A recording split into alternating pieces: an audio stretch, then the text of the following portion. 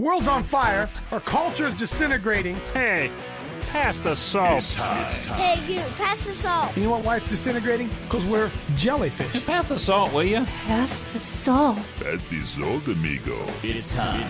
I think they could give us a new name. I believe we are Evan jellyfish. Hey, will you pass the salt? Pass the salt. We need salt over here. It's time for Pass the Salt. Pass the salt. But we like to share the gospel without any backbone to it, see? The views, opinions, and seemingly outrageous comments expressed in this program are based on the Holy Spirit leading of a man called Coach. I gotta ask you this out there, Christian America. It's time for Pass the Salt with a coach, Dave Daubenmire. Well, you've heard of a rude awakening. I had a rude awakening this morning when Michelle came. I get up about an hour and a half sometimes before Michelle. Today was one of those. I was up about 5. She came wandering out about 6:30, and she shook my whole world when I said to her, "This is Thursday, isn't it?" And she said, "No, this is Friday." I said, "What?" Yeah, she says, "Honey, do you have dementia?" I said, "I don't have dementia. I just got so many things going on inside my head that the passage of time is just kind of I sleep so I can get up, and I just sleep so I can get up to get some stuff done. This is one of those mornings. I need about 7 hours of show today. Get some communion. We're going to take communion here. Because I struggle internally a little bit. That's not true. I don't struggle. What's this show about? When you get up in the morning, some of you have been so faithful getting up 6 years, early in the morning, man. Some of you, Jeff Nowell's out there. It's 4:00 out there, up live watching this. And I'm thinking, Lord, what makes Jeff Nell, not you, Jeff, what makes somebody get up every morning to do this? Is it the fellowship? Is it the information? Is it the biblical aspect of what is it, Lord? What is it? What is it? Because you don't have to say anything. I'm working through this. I'm working out my own salvation with fear and trembling.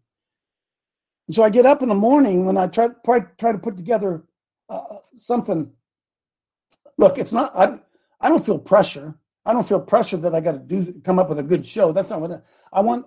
I don't ever want it to be a waste of time. When that show's over, I don't want it to ever have been a waste of 60 minutes, because you guys are getting up to be part of it. And I continue to ask myself, Lord, do they want more? They want more Bible? What do they want? Because I'm not into entertainment, although we can be entertaining. I was watching one of those little clips those guys, Jared and those guys made for me screaming, my veins popping out. Folks, listen, that is so not me. I'm not that kind. If those of you who know me know that isn't me. I'm an introvert. If you and I are in a room, you're going to be talking more than me, probably. By nature, that's not me. But it's not an act. It's an anointing. Okay, it's an anointing.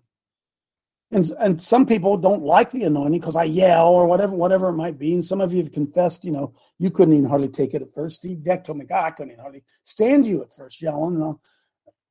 And so I want you to know, I'm not asking for an answer, because the answer, you can't give me an answer. There's a variety of things out there that you guys are interested in. That's why you keep coming back here. We bring truth. And I want you to know that every day I do the best I can to present to you what I believe a Holy Spirit directed program. I want you to know it's what I try to do. I want you to know that ultimately, whatever happens in your life is going to be between you and the Holy Spirit. That's at the end of this whole show, not this show, but this thing we call life. That's really the only thing that's going to matter. Is what was the relationship you had with the Holy Spirit of God? What was that relationship? Not the relationship you had with the Virgin Mary, not the relationship you had with whatever, not the relationship you had with Joel Osteen or this preacher or this preacher or that preacher or that preacher. That's not going to, it's going to be the relationship. When you stand before Almighty God, it's going to be, what did you do with my son? What did you do with my son? And for whatever reason, we in America today, American Christianity in particular, we talk about dying to ourselves and living for Christ. Will you stop it? Will you stop kidding yourself? You don't live for Christ. I don't live for Christ. It sounds good. I live for me. Somebody said, me too. Go ahead. You can confess. Say, Amen. yeah, Lord, I'm living for Christ. No, you're not. No, you're not. You're not living for Christ. Because if we were living for Christ, all of us would be far less hesitant to stand up and speak up and do the right thing if we were really living for Christ. Now, maybe we don't believe him. Maybe it's just like Santa Claus. Maybe it is, as the atheist would say, maybe religion is just a crutch. Maybe it is just for the weak-minded. Maybe it is. I don't think it is. Not to me, it isn't. Not to me. You know that that the passage of time is something you can't even, how do you explain the passage of time?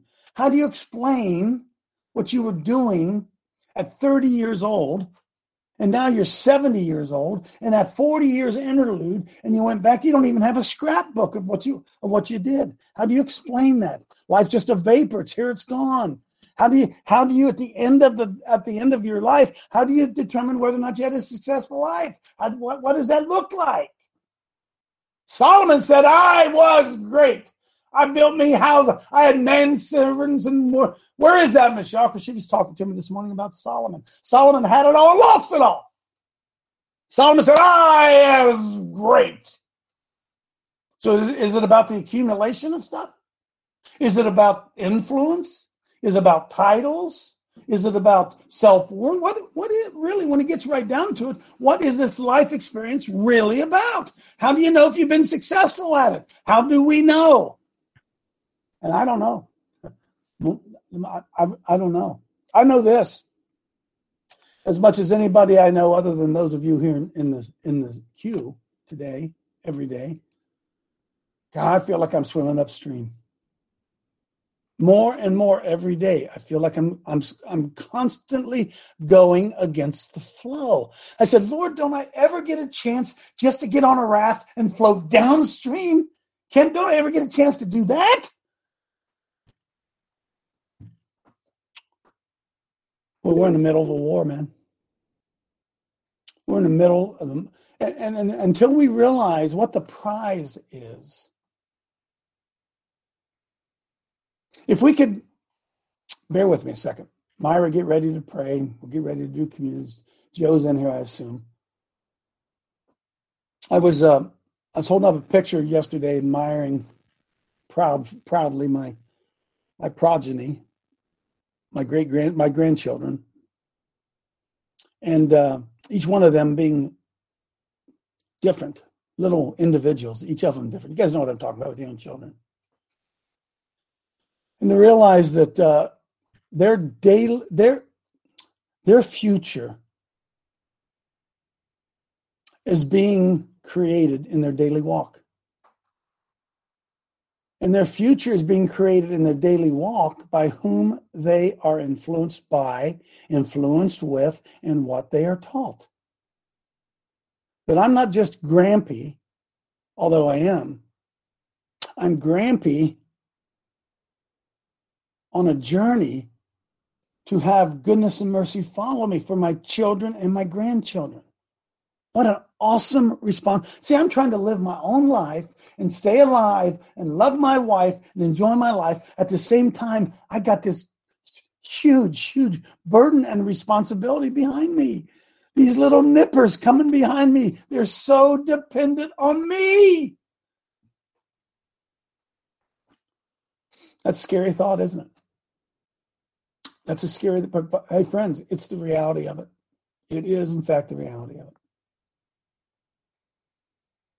And sadly, my children, my grandchildren more so, perhaps, my grandchildren are going to pay the price for my cowardice my who gives a damn attitude, I'd rather watch the Browns and the Bengals than get involved with the education of the community. I'd rather do these fun things over here. I'd rather go play 18 holes of golf at Eagle Sticks than go to this meeting with some political wonk. And as a result, my grandkids are paying for it. Going to pay for it. And you say, well, Coach, we're not going to be here much longer. You don't know that. Quit saying that. You don't know that. You say, well, I can read the signpost and it says the exit's up ahead here. Yeah, but what if you get a flat tire and you have to sit there and your car steams over and you sit there and you can't get to the exit? You don't know tomorrow's promised to no man. We have no idea what lies in front of us. So therefore, the only thing we have is what we can do today. And for the most part, can I tell you the truth? We are being very, very negligent with today. Most of us are. Amen. Because you don't get it back. You don't get it back. Yesterday, I don't know about you guys. Michelle and I have a penny jar. You ever have a penny jar? I had a penny box. I have a penny box full of pennies and nickels and dimes and quarters. And so I thought, God, what am I going to do with these things? And so I called up the hill. Hey, Davey, want to earn some money? Reese, want to earn some money? And they came down yesterday. David and Reese spent about an hour and a half maybe, rolling coins, nickels, dimes, quarters. They'd never done it. Either one would ever do it. And David, who's 6, is he 7? David said, Grampy, I love this. I love doing this. Thinking, what, dude? What's wrong? What? But see, he has that little analytical mind, right? And I wouldn't trade that hour and a half with those kids yesterday for a visit with Donald Trump. It's the truth. Because Amen. That was a life-changing experience for both of them yesterday, actually putting those monies into those wrappers and looking at the money pile up. And then it was neat. I said to him, hey, listen, guys, I want to pay you here. Would you like to take it in coins or do you want me to pay you in dollar bills? And it was so hard for them to understand that the coins and the dollar bills were the same value, but not really. Man, those opportunities are in front of us all the time. I'll get off of this because I got some powerful stuff I want to share with you today, and I just want to thank all of you for being there. And it humbles me. It humbles me, and it humbles me every day to know what I have with the Holy Spirit. Lord, why me? Why would you give me this gift? Like it or not, like me or not. Those of you sitting out there cannot deny the anointing. And I tell you over and over and over, it isn't me. Something happens when these lights go on. Something otherworldly happens inside of me. I can't explain it. And it's not me. Because I have a lazy streak in my life. I battle the same stuff you guys battle. I ain't some holy, righteous guy sitting in my prayer closet 24 hours a day praying for good things. It's not me. I'm a man. I'm a guy just like you with a gift. And the gift's for you. It's not about me. It's a gift for you. And as soon as I try to make the gift about me, what a waste, huh? What a waste. So I appreciate y'all being out there. Pastor Bill Dunphy lost his mom yesterday. He's been through it. It's been a year ago, he lost his grandson. Yesterday, he lost his mom. She was, of course, moms are older. I don't know how old she was, but you only get one mom. And, you know, they have the event going on this weekend with Flip and Rusty and me. And so it's the timing of it. That sounds crass, doesn't it? The timing of it. But just keep Pastor So I don't even know Pastor Bill. I know.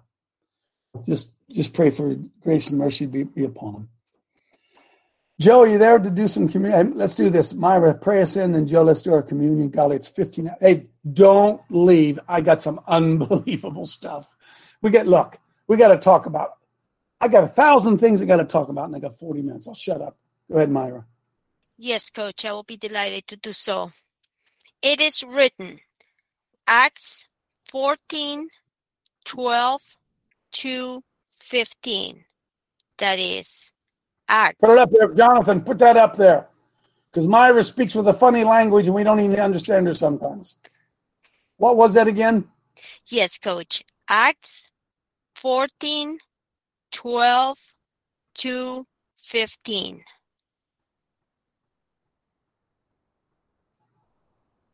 Okay, now go, Myra. Will do, Coach. And they called Barnabas, Jupiter, and Paul Mercurius because he was the chief speaker. Then the priest of Jupiter, which was before their city, brought oxen and garlands unto the gates, and would have done sacrifice with the people. Which when the apostles Barnabas and Paul heard of, they rent their clothes and ran in among the people, crying out. So they're having a big party, a big ceremony, a big hoop-de-doo, whatever's going on, and Paul sees what's going on. Paul and Barnabas, they show up at this parade, and they say, what the heck are you doing? Go ahead. Yes, Coach. And saying, Sirs, why do ye these things? We also are men of like passions with you, and preach unto you that ye should turn from these vanities unto the living God, which made heaven and earth and the sea and all the things that are therein. Boy, I preach. Hey, Coach. Yeah. Could I interrupt you for 1 second? Sure. You heard Jupiter in that Myra did, right? Yeah. Earth will sweep between the Sun and Jupiter on September 26, 2022, placing the giant planet opposite the Sun and in our sky and closer than in 70 years. Jupiter in 2022. So that day will be the closest that we've been to Jupiter in 70 years. In 70 years. And what day is that? September 26th. I'll be gone. Huh? We're going to be at Gettysburg when? Well, that's the day that we'll be at 1 o'clock at the Peace Monument. Wow. Reading the proclamation. All right, stop it, Craig. Stop it, Craig. Go ahead, Myra. Yes, Coach, I will be delighted. Holy Spirit, you're welcome to Coach Dave Haddle, and we open our hearts to you. I unleash resurrection power, love, and joy to you in Jesus' name. Amen. Amen. Joe Carrico, you there, Joe? Joe not with us today? Yes, sir. I'm here. Okay, Joe, let's go, brother. Okay. I'd like to remind us a little bit of the foundations of communion as and the history of it, and go back to Genesis 14, 18, and 19. Go ahead. We'll get it up there.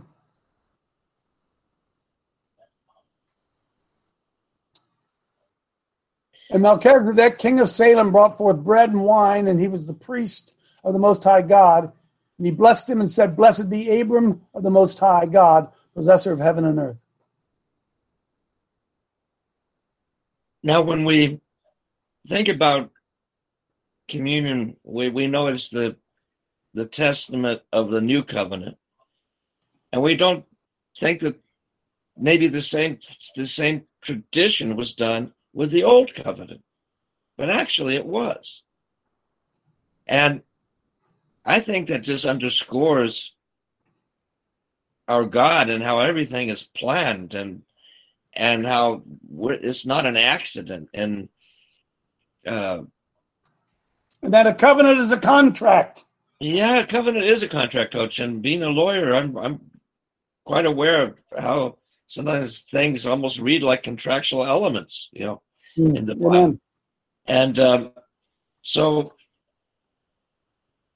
for when we take our communion today, I just thought I'd plant the seed of the history behind it. And this is when Abram was not yet Abraham. And Melchizedek was king and most high priest. Now, who does that sound like? Think about that. Mm-hmm. Melchizedek is a mystery. We all can agree to that. None.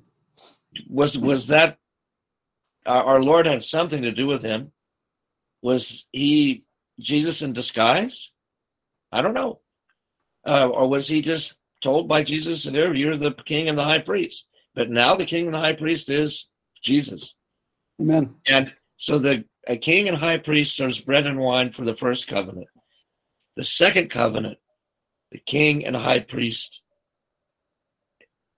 gives us bread and wine. We take it with him. Now, for taking our communion, I'd like to go to Corinthians 11:23. First Corinthians 11:23.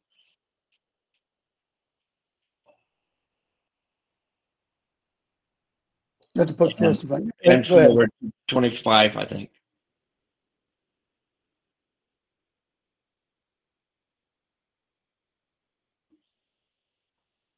For I have received of the Lord that which also I delivered unto you, that the Lord Jesus, the same night in which he was betrayed, took bread. When he had given thanks, he brake it and said, "Take and eat. This is my body, which is broken for you. This do in remembrance of me." Then after the same manner also he took the cup, and when he had supped, saying, "This cup is the New Testament in my blood." Contract. This do ye as often as you drink it in remembrance of me. So let's bow our heads for a second and pray. Heavenly Father, we come to you humbly, doing our best to understand what this means and how everything was planned and it's not an accident. And that we are so blessed to be here under the New Testament, the New Covenant, and this new foundation of communion that you give us. And we ask you to forgive our sins and our transgressions and bring us cleansed into your sight, so we are worthy to take this meal that heals with you this morning.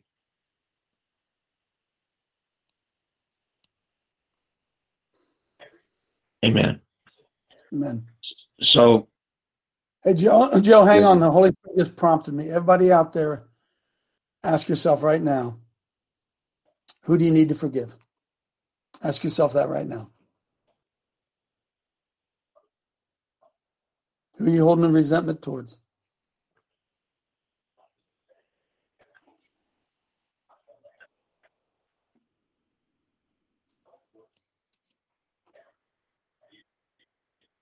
Go ahead, Joe.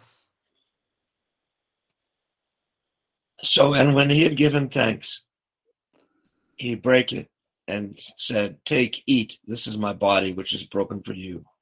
Do this in remembrance of me."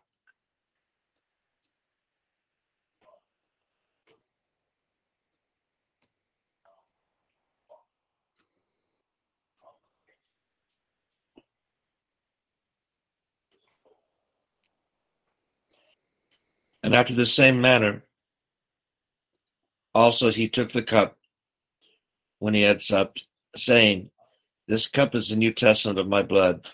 This do ye as oft as ye drink it in remembrance of me.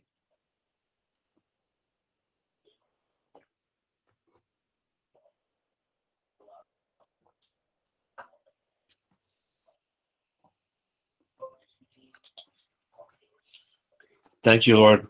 Thank you, Jesus. And thank you for this new day. And let us seize it and represent you and be your ambassadors here. Amen. Amen. Amen. Amen. Amen. I want to show you real quickly. I got something I just got to get to today. Can I show you a picture of the heart of men unrestrained by Christ? This is an outward expression of what we're seeing all across America. We're going to see more of it. The first one, number one there, bar fight. I watched in amazement this morning. The animalistic nature of man unrestrained by God. Just watch this. Bar fight. No sound.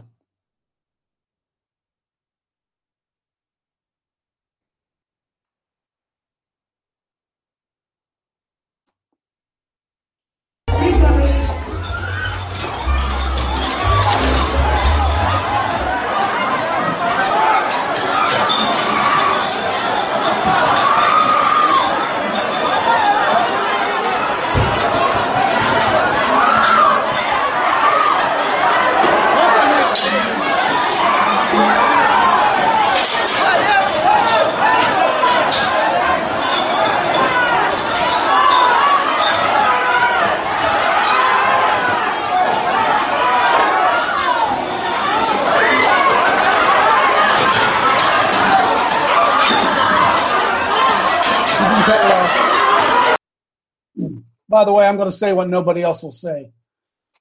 Black on black crime. Boom. Hey, Coach, will someone pass the Grey Poupon? Yeah. Folks, we live in a I'm telling you, we live in a crazy world. I got something I think is going to bless you. Spencer, no, it's Jonathan. Jonathan, it says feminization email. Bring that up if you would, bud. It's a standalone email that I sent you. Good. John, maybe you can make the folks. Just bear with me as I read this. There's nothing worse than boring radio that's read to you, but I think this is pretty amazing. It's called The Feminization of the Church, and it's an extract by Leon J. Podes. I don't know who he is. Came across just sit back here a minute. Listen to this. You may have noticed that in general, men are not as interested in religion as women are. In fact, if men speak honestly, they will tell you that men have a general feeling that church is for women. They may add that women are more emotional than men are, or that religion is a crutch that a man doesn't need. In my book, The Church Impotent, The Feminization of Christianity, I examine the lack of men in Western churches. In what follows, I will first summarize my thesis that men stay away from the church because they regard it as a threat to their hard-won masculinity. Anybody ever heard me say that? Anybody ever heard me say that? I haven't read this book, but I need to.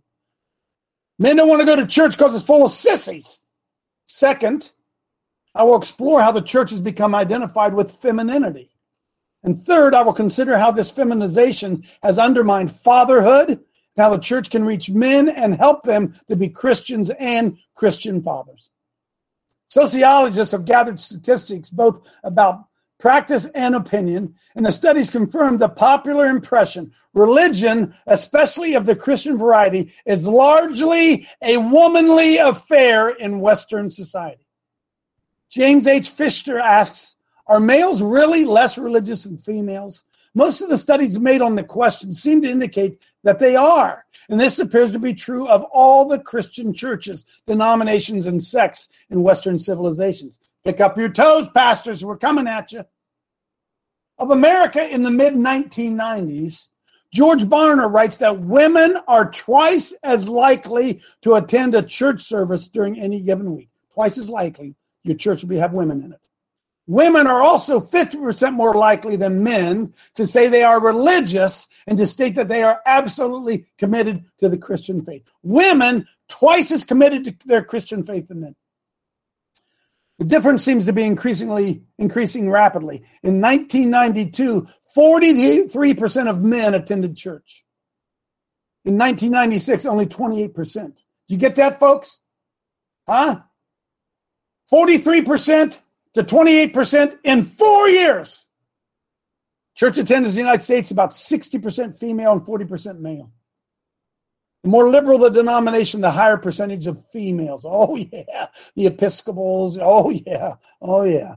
Fundamentalists are almost evenly divided, but the only religion that sometimes show a majority of men is Eastern Orthodoxy, Orthodox Judaism, Islam, and Eastern religions. Men say they believe in God as much as women do, but the more Christian a practice or belief becomes, the fewer the men will own up to it. The more Christian, that's why we're conservatives. Man doesn't have trouble identifying himself as a conservative, but he won't identify himself as a Christian. Whenever Western civilization has spread, the church has become feminized. Rosemary Ruther observes in Germany, France, Norway, and Ireland, women are 60 to 65% of active churchgoers. In Korea, India, and the Philippines, women are 65 to 70% of active churchgoers. Anecdotal evidence indicates that this pattern of greater female piety goes back far before the Reformation. Even medieval preachers made references to women as being more active in the church. A closer analysis of the sociological data shows that it is not exactly being male or female that makes a difference, but being masculine or feminine. That is, men who have feminine personality characteristics tend to go to church far more than other men who have some balls. Somebody say amen. I added that. That was an editorial comment. Amen. Amen. Women who have masculine personalities. What? Oh, yeah. Oh, yeah. Transgenderism in the church. Women who have masculine personalities tend to go to church less than other women do. So we come down to masculinity in the church. Boy, it's hitting home, isn't it? A man has responsibilities in his life. He takes up the dangerous work of a society. He may work himself to death as a lawyer, Joe, or get shot in a war, or anything in between. Even in the United States, men hold almost all the dangerous positions in our society as measured by the chance of death or serious injury. Only after he earns his spurs as a man can the male reconnect to the world of women by marrying and become the father of a family. Wow. As a boy, the male is protected and provided for. As a man, he must protect and provide for others, even at the cost of his own life. Boys must learn to endure pain and suffer deprivation so that they will undertake the dangerous and destructive work that all societies have, where men have to defend women and children. The Western civilization has become part of the feminine world from which men feel they must distance themselves if they want to remain a man. If you want to remain a man, stay the hell away from the sissified church. I'm not saying it. He is. That is why men stay away from church, especially when they see that the men involved in the church tend to be sissies themselves. Somebody say amen. Amen. Amen. Amen. They don't want a guy like me around. Hell no. Run him out of here.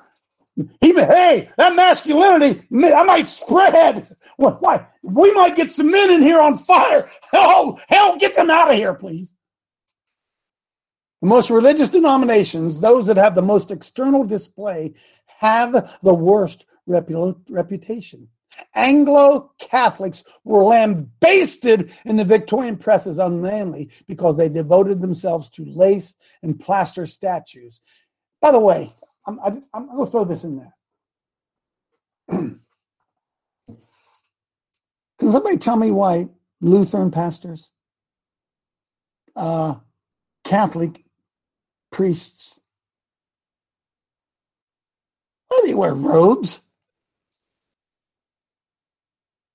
I see a man stand with a robe on. I think, what is wrong with that guy? Got a robe on? It's a uniform, Coach. Yeah, it's a uniform. Coach. The most religious denominations, those that have the most external display, have the worst reputation. I'm sorry, I said that. Psychological studies have detected a connection between femininity in men and interest in religion. Boys, pick up your toes. This is kicking us right where it hurts, dudes. There may even be a physical difference. Among men, football players and movie actors have the highest testosterone level. Listen, I'm going to read this again, okay? They've done tests on testosterone. And what did they find out? That among men, football players and movie actors have the highest testosterone. By the way, that's why we love to watch football. We wish we were out there knocking guys on their arse. We wish we could do that. We wish we were man enough to stand up and do that. We wish we were man enough to stand up and keep that other guy from getting to our quarterback. And men sit around and they thrive watching it. They love to watch some guy drive the lane and dunk it over the top of another man. And they're all on steroids, Coach. Oh, boy. Among men, football players and movie actors have the highest testosterone level. Ministers, the lowest. I'm going to read that again. Don't call me Pastor Dave. They won't let me in a pulpit. Why? We got sissy men. True. But we better believe this, folks. God became incarnate as a man. And Jesus' life follows the classic masculine pattern of development. If you think Jesus Christ was a sissy, you guys won't even stand up in your church and say anything. And he walked into the freaking temple and flipped over tables. And there was something about his authority that scared them so much, nobody tried to stop him. As Christianity spread, it has provoked opposition. I'm going to read this again. As Christianity spread, it has provoked opposition, violence, persecution, and murder. From the crucifixion to the contemporary Christians who are being crucified in the Sudan. This new people is called to be holy and separate from the world. The age of the martyrs and the fathers, the first millennium, evinced no great signs that Christianity was especially for women, or that Christianity should be a threat to masculinity. Making men into Christian fathers. Men can be taught to be men only by other men.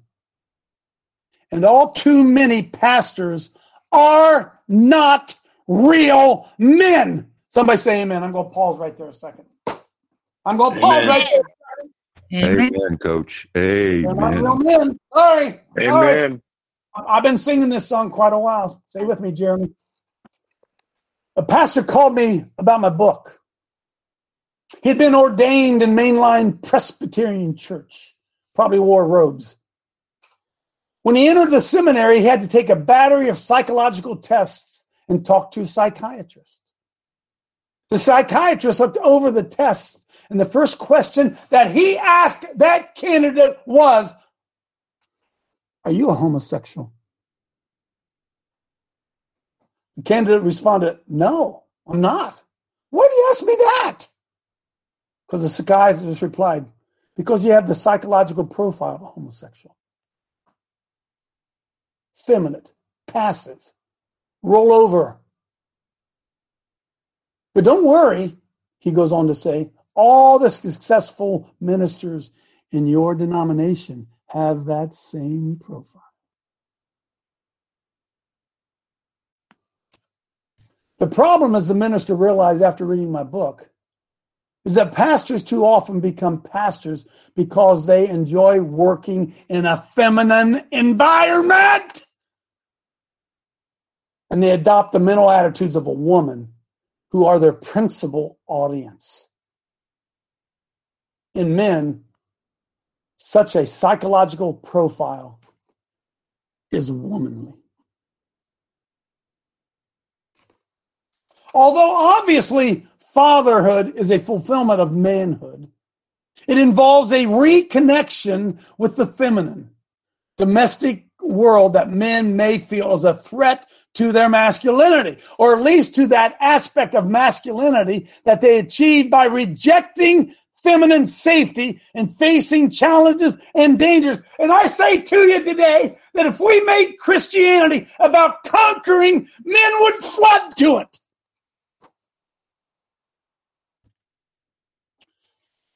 The role of the protector provider is also a challenge, and a deeper one that young men must take on to avoid getting stuck in the stage of adolescence thrill-seeking. If the young man does not experience Christianity as a threat to his masculinity, he will be more willing to accept its guidance in becoming a father of a Christian household. I'm going to tell you something. My grandson don't think I'm a sissy. Christian fathers should instruct their sons primarily by example. Fathers should lead family prayers. Fathers should read the Bible. Fathers should take the lead in getting the family to church. Fatherhood should be stressed in sermons as it is in the Bible. Much of the Old Testament is instruction on how to be a father. And the father is of key importance in the Christian household in the New Testament. Preach the whole gospel, including the uncomfortable parts. Hell and damnation are realities, and it does no one any good to forget them. Christianity is a matter of infinite seriousness, far more serious than economics or politics or golf or football or basketball or baseball. Christianity can give the true initiation into the mysteries of life and death, of heaven and hell, of spiritual warfare and the destiny of the human race. Men need training in spiritual discipline and think it worthwhile if they see the importance of Christianity. Men out there, do you see the importance of Christianity? Do you understand that it has to be the central element of every society? Do you understand that importance? How can you hand that off to your wife?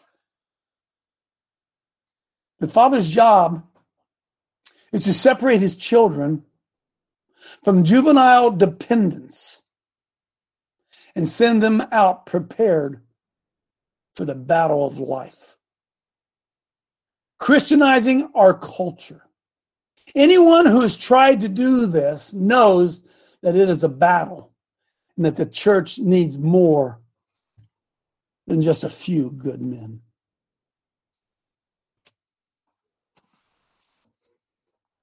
Hey, Vinny. Boom.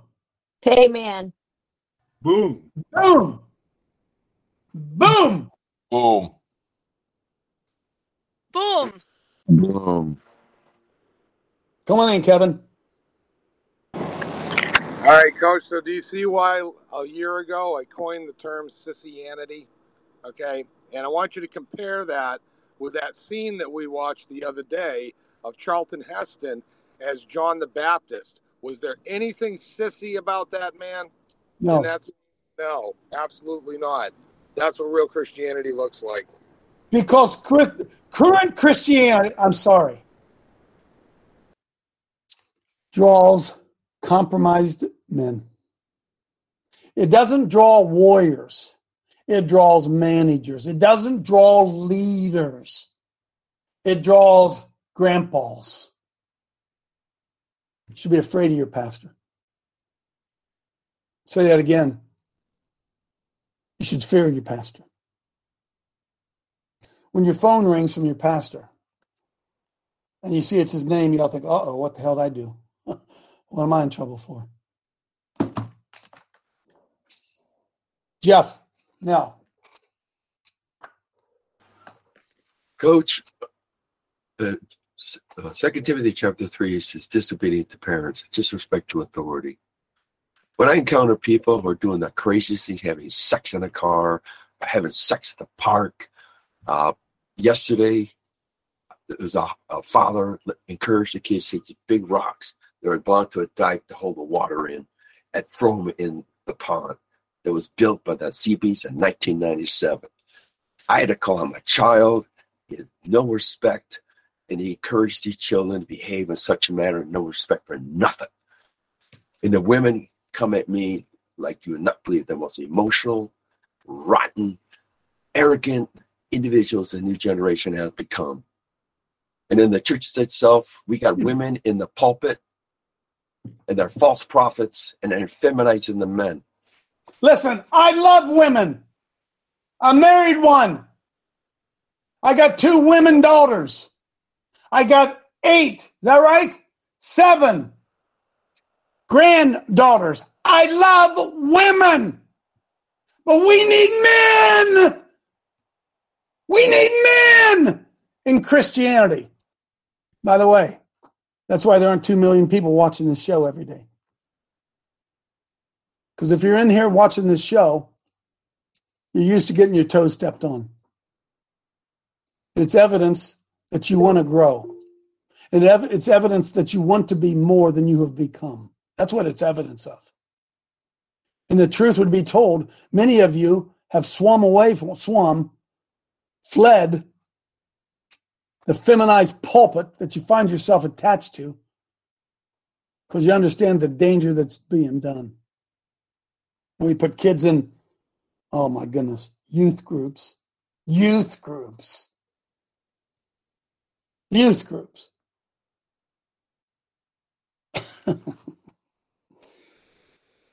not trying to be harsh. I'm trying to be realistic. Go ahead, Myra. Got 12 minutes. I'm going to show. I got a lot of more. I told you I need 4 hours today. Yes, Coach. Thank you so much. A praise report. I just want to praise the Lord for Jeff Klein's event with Pastor Bill Dunphy, New Beginnings Ministry in Ohio. For Randy has an event for the coming events in PA with Craig Mickelson doing such a great job, and with Bobby Lee doing another event in October for the after show crowd. Benny, Kevin, Fahi, Chad, and all of us. We're an awesome team. Ephesians. So I have a Bible verse, John 1:14. It is written, "And the word became flesh and dwelt among us, and we saw his glory as the only begotten from the Father, full of grace and truth." Hallelujah. Go ahead, Jeff. Coach, here's a challenge. I dare men to show up and listen to Flip and Rusty and Coach Dave this weekend. I just dare him. Well, listen, it doesn't matter whether they listen or not. But do they do anything after they listen? Because I don't know about you. I go on the internet. I can't believe the conferences. There are conferences freaking everywhere. How can we have so many conferences and have so little action? Because we have become convinced that sitting at a conference is doing something, and it isn't doing something. Let me tell you something right now, folks. All those who hate me love death. You have an enemy who is hell-bent on destroying everything Christian in this country. They're after your children. They're after your grandchildren. They're after society, the cultural standards of society. They're promoting homosexuality. They're doing everything they can to confuse us. And you're going to go to a conference? You want to go to a conference and see how this lines up prophetically? Easy peasy. Because you know what it is, ultimately? They're in a male leadership. And if you don't get what happened on January 6th, in the aftermath of all the arrests and all that stuff, if you don't understand that they're after the male leaders, if you do understand that, then you'll realize what a threat real men are to the devil. Men who are not ashamed of the gospel of Jesus Christ. Men who will lay down their lives. Greater love has no man than this, than he would go to a school board meeting and flip over some tables and defend his grandchildren. There's no greater love than that. Because when you do that, you lay down your life. And you know what's going to happen when you do that? Every sissified pastor in town is going to criticize you on how unchristian you are. Somebody say amen, so I know I'm not alone. Somebody say amen. Amen. That is so true. Amen. And so you want to look around and understand that the people, the average Christian that you come in contact with he's being what's the word? Discipled by a she-man. Soft men. Do Isaiah 56:10, please. Isaiah 56:10. Because, folks, this stuff's all through the Bible. Hey. I'm sorry. Through the rest of the verse. I put up Isaiah 56. Good. Let's begin in verse. You got to get those clicks on there. Yeah. Then, good. Then begin at verse 10.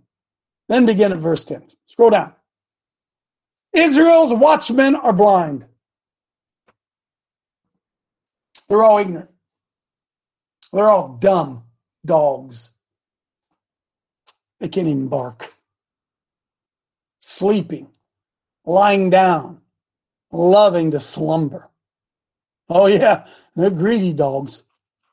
Oh, they want the offering plate filled, which can never have enough. And they're shepherds. They don't get it. They all look to their own way, everyone for his own gain, from his own quarter, from his own position. They're all building their own churches.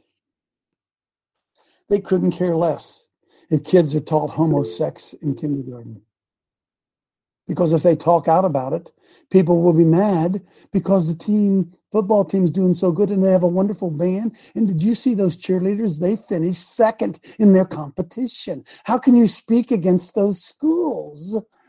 They look to their own way, everyone for his own gain, from his own quarter. And the pastor says, come on, I'm going to go get some wine and we'll eat dinner after church and we'll fill ourselves with strong drink, and tomorrow shall be just like this day, only it'll be even better.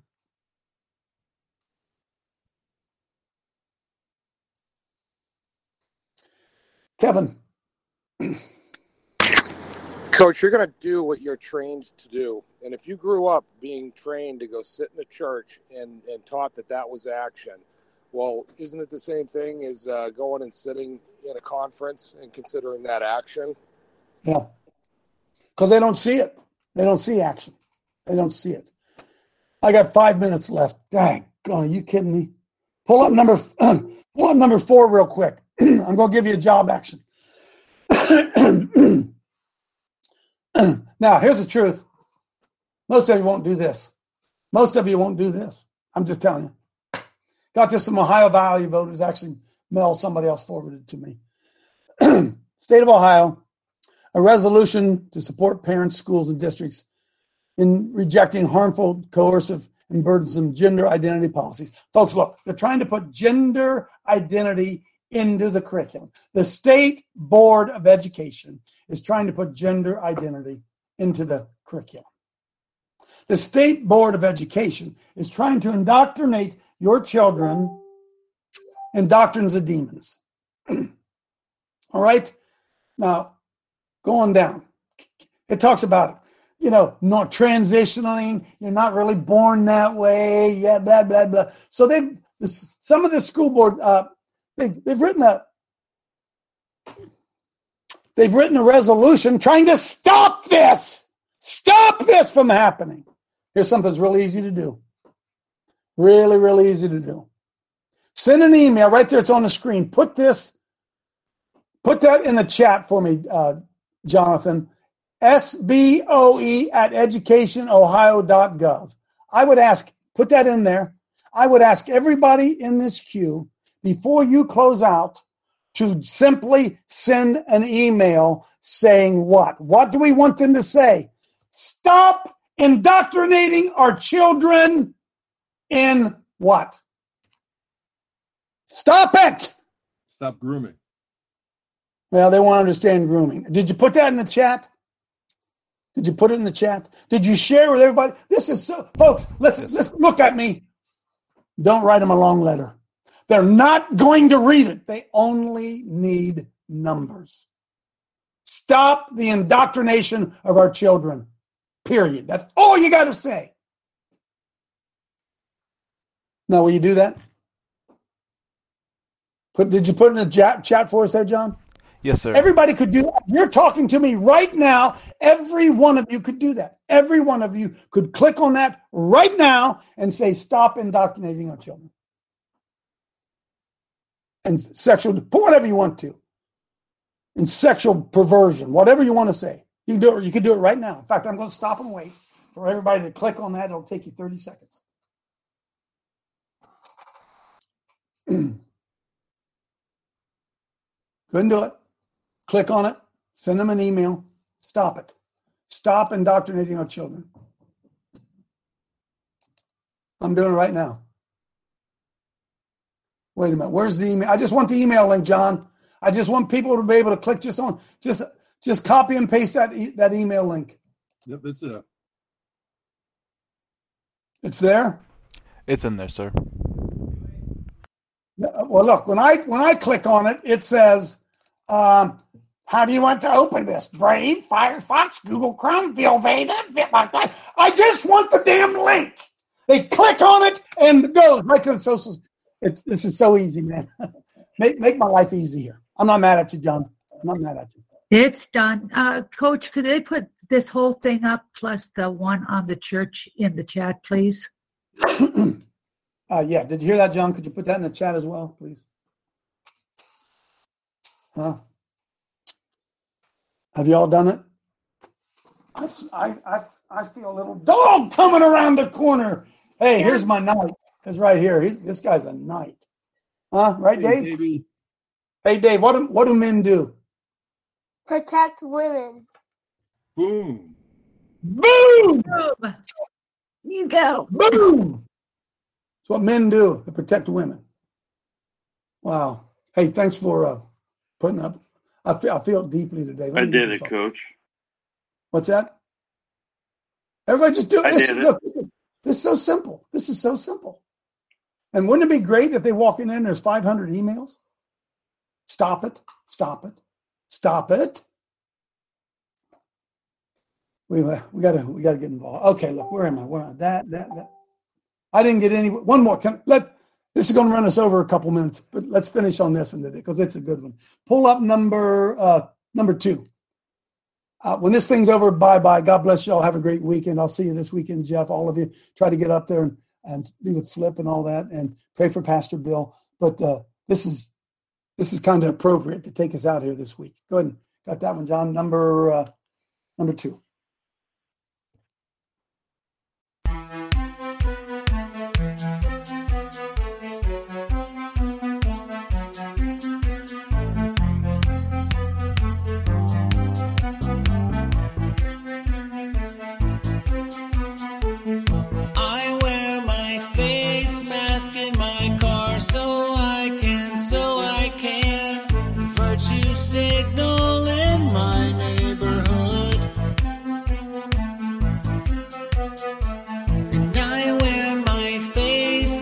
When I walk so I can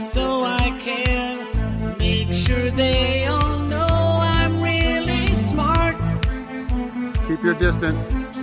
While they're deceiving me, it cuts my immunity. TV's got control of me.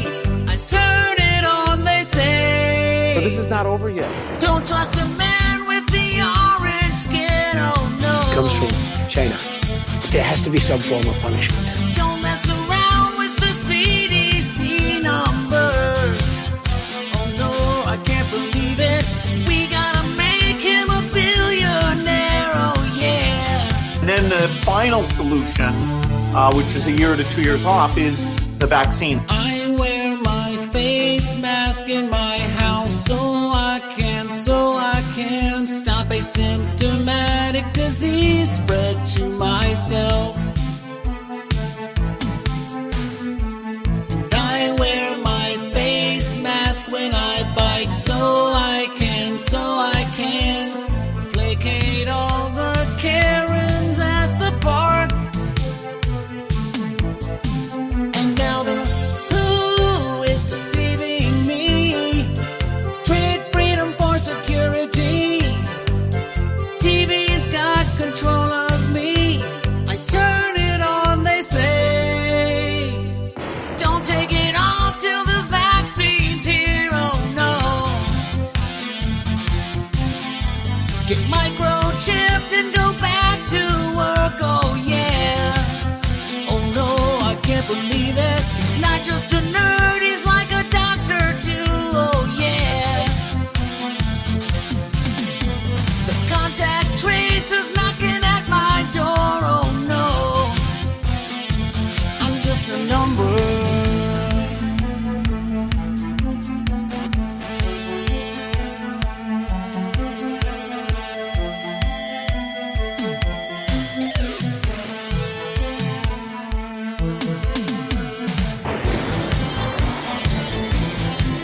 We don't want to mask today.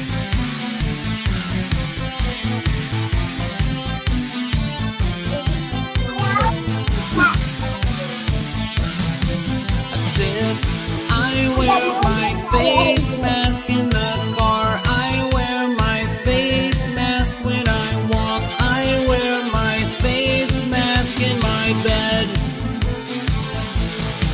I said, I wear my face mask when I eat. I wear my face mask when I sleep. I wear my face mask, I can't breathe.